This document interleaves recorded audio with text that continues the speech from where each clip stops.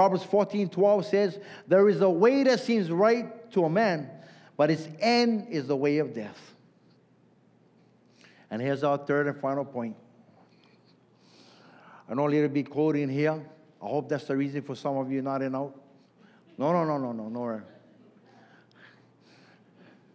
Almost foul. Fourth down. Fourth and goal. We're in the last 2 minutes. No timeouts. Get ready. Get alive.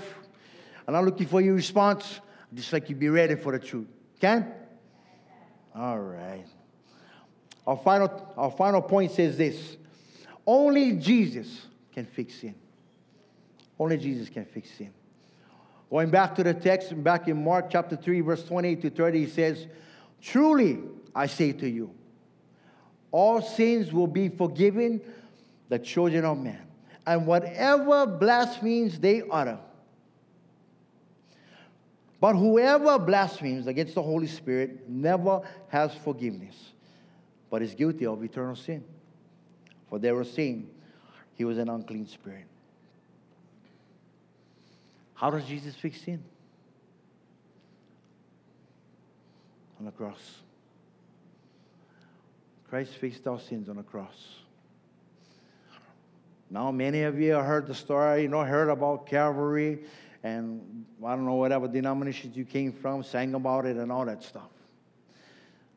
But here's the truth. You can keep singing about it. You can keep talking about it. But you know what happens? If the heart is not about it, we'll go back to our little things.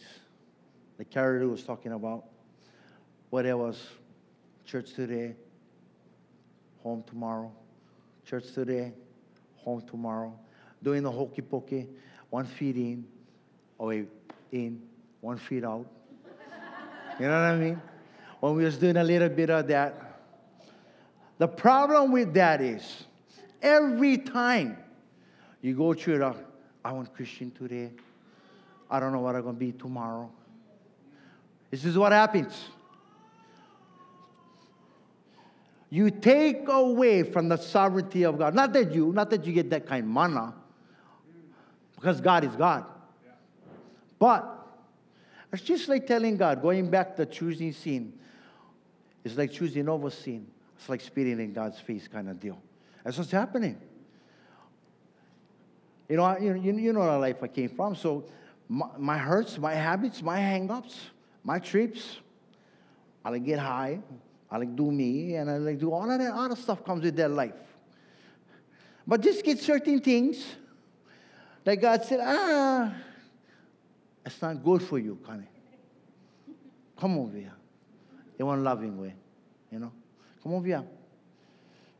So how I see this whole thing is this.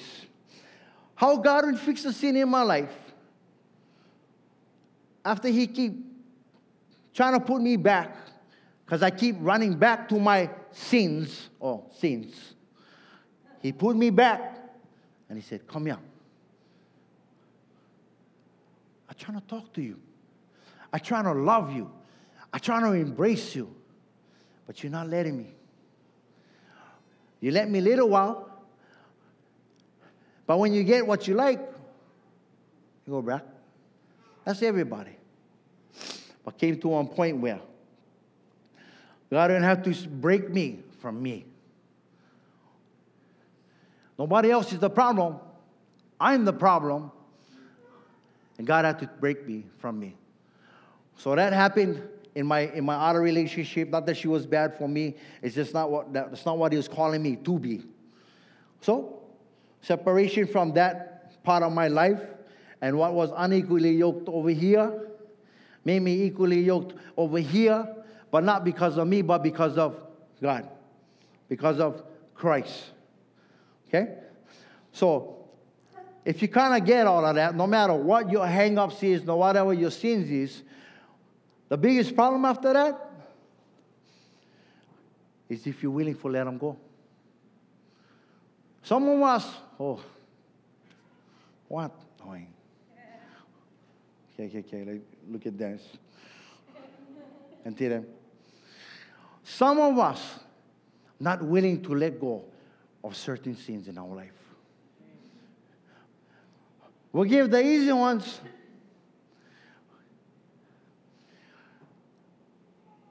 I lost like anybody else, man. And maybe I shouldn't say it, but I don't know how I could be honest and transparent if I'm sitting up here like one brother that's got it all together, because I don't. You know? Now, do I strive to continue to go back and do that again? I really don't. I really try not to. I mean, it's to the point where God tell me, go confess to your wife. You know what's happening in that? Have a heart change in that. Because Jesus fixing the sin. When I go to God, I say, God, I don't like lust. This is killing me. And I know I'm married. And I know this is not your will. Okay then. Then you need to let more of me in you and less of you in you. And then he says this. Confess to your wife. In the confession, this is what happens. Shame. God gave you a beautiful wife. Could only be for me. She's so loyal. You know the best part about my wife? Is she don't love me more than she loves God. She loves God more than she loves me. That is such a blessing than nothing else in this world. And I'm not lifting up my wife. I'm lifting up the Jesus in my wife. And I'm telling you this story because this story is not in these papers. I'm just trying to connect. I don't know about you. When I come here, in fact, before even I come here, on a daily basis, I strive not to be the same. I want to peel on brother. It's like this, peel on brother. You know? Because that's my sinful nature. But because of Christ, and that's what I'm trying to tell you guys, brothers, sisters, Anake, Anakala, all of you, the hope is in Christ. Let me just put it this way. The only hope is Christ. The only hope. Whew, you're nuts. So it was done by the cross. But here's the hope. It didn't end or stop at the cross. Not because Jesus had to. It's because he loves us. In John 3:16, we see that for God so loved the world. Probably the most popular verse in the whole world. For God. Whew, I love you, Carl. I feel like I'm catching on. You guys can hear me? So we're all excited. They're banging stuff already. Catching Ezekiel moments. I love you, Carl. I love you. Let's get passionate because it's the word of God. Amen. It's about God. For God so loved the world. Not that anybody made him do anything. For God chose to love the world that he gave. He never have to. He gave freely his son. And his only son, that whoever believes in him. Heinz, are you the whoever? That whoever believes in him should not perish but have eternal life, everlasting life. Everyone knows about John 3:16, but we shouldn't stop there. John 17 says, for God did not send his son into the world to condemn the world. And that's my heart, that you wouldn't feel condemned. You feel convicted? That's the only one. Good. Man up. But in order that the world might be saved through him.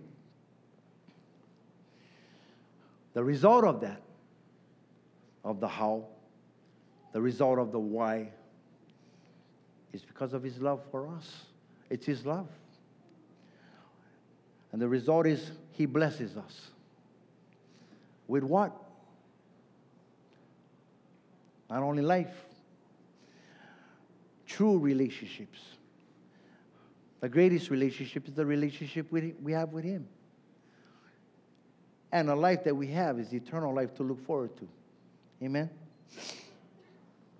1 John 5:11 says, and this is the testimony that God gave us eternal life. And this life is in His Son. Ephesians 1:6 says, to the praise of His glorious grace with which He has blessed us in the Beloved. Romans 8:38 and 39.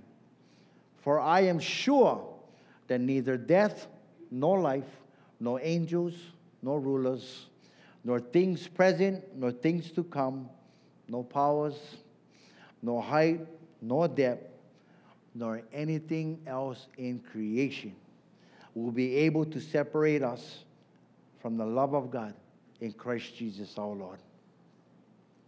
Here's a reality truth. You do not have to fix your sin first, then come to God, because your sin was fixed on the cross. We're almost power. Long haul, stretch them out, bend them out. We're almost power. In 2 Samuel 12, 1 through 14. I'm not going to paraphrase this one. This one is kind of too deep. But I'll read this over you guys. I pray for no distractions. I pray for an open heart. I pray for a teachable heart. So we're going back to David. Okay? This is the chapter right next. And I really encourage all of you to get in your word or find somebody who's in the word. And if you get questions, I'm sure you can meet up with a lot of people inside here and ask those questions. But dive into the word, honor stuff. In chapter 12, we're talking about this brother named Nathan. Nathan was a prophet. So he comes out to rebuke David. And this is what he tells David. Let me go about the orange. Okay. Okay. Come with age, orange. And the Lord sent Nathan to David. He came to him and he said, there were two men in a certain city, the one rich and the other poor. The rich man had very many flocks and herds, but the poor man had nothing but one little ewe lamb, which he had bought. And he brought it up, and it grew up, and was raised with him and raised with his children. It used to eat of his morsel and drink from his cup and lie in his arms. And it was like a daughter to him. So you see the relationship. Now there came a traveler to the rich man, and he was unwilling to take one of his own flock, rich man now, unwilling to take one of his own flocks or herds to prepare for the guests who had come to him. But he took the poor man's lamb and prepared it for the man who had come to him. He took the poor man's lamb. Verse 5 says, then David's anger was greatly kindled against this man, and he said to Nathan, as the Lord lives, the man who has done this deserves to die. And he shall restore the lamb fourfold, because he did this thing, and because he had no pity. What's this line? Nathan says to David, you are that man. You that brother. Thus says the Lord, the God of Israel, I anointed you king over Israel, and I delivered you out of the hand of Saul, and I gave you your master's house and your master's wives into your arms, and gave you the house of Israel and of Judah. And if this were too little, I would add to you as much more. Why have you despised the word of the Lamb? To do what is evil in his sight, you have struck down Uriah the Hittite with the sword, and have taken his wife to be your wife, and killed him with the sword of the Ammonites. Now therefore, the sword shall never depart from your house, because you have despised me, and have taken the wife of Uriah the Hittite to be your wife. 11. Thus says the Lord, behold, I will raise up evil against you out of your own house, and I will take your wives before your eyes and give them to your neighbor. and he shall lie with your wives in the sight of this sun. For you did it secretly, but I will do this thing before all Israel and before the sun. David said to Nathan, I have sinned against the Lord. And Nathan said to David, the Lord also has put away your sin. You shall not die physically. Nevertheless, because by this deed you have utterly scorned the Lord, the child who is born to you shall die. Then Nathan went to his house.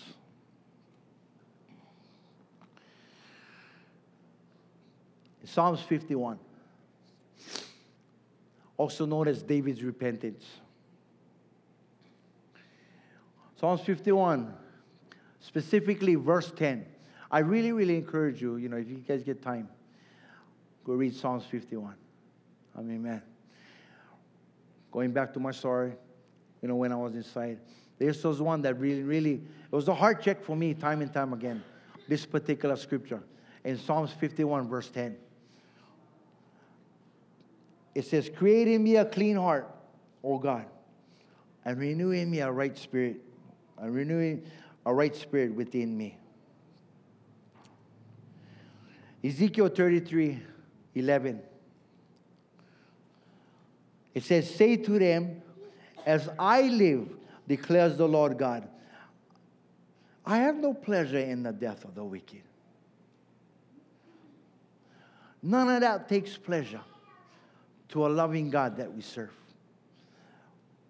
when he got a party us. If he was like me, sometimes I had questions like, if we get on such a loving God, then why are you going to do this to me? Why you take that from me? Why you take auntie and mama, dad, whoever? Why you take her from me? Because he's a loving God. And I might be going a little bit off. Everybody get on checkout date. That's the reality of it. Everybody.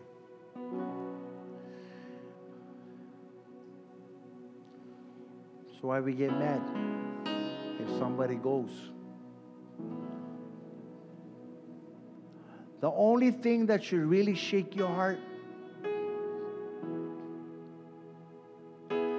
is if you had the opportunity to share the gospel with them. I get brothers out there running them hard. I'm not saying nothing bad about Hilo or anything like that, but I tell you, Hilo not ready for the brothers again. But every place get people that struggle with sin. Every place. But for those of us who know, those of us who know, what are we doing with what we know? Knowing Christ. So the rest of the scripture says, as I live, declares the Lord God, I have no pleasure in the death of the wicked, but that the wicked would turn from his way and live. Turn back from your evil ways. For why would you die, O house of Israel?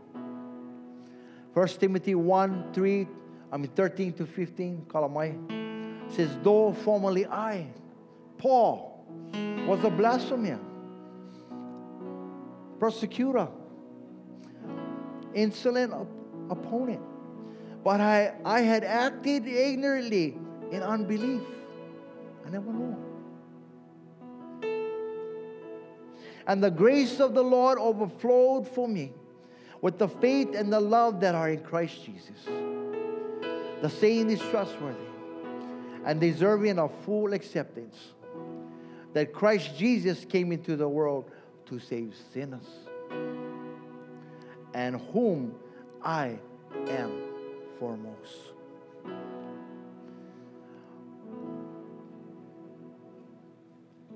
Listen to these words and we be Paul. Sin separates us from God, but nothing separates his love from us. But don't get it twisted. It's because he loves us there is consequences for our sin. But it's because He loves us. He sent His Son, Jesus Christ. So how do we respond to that? How do we respond to the text? One word.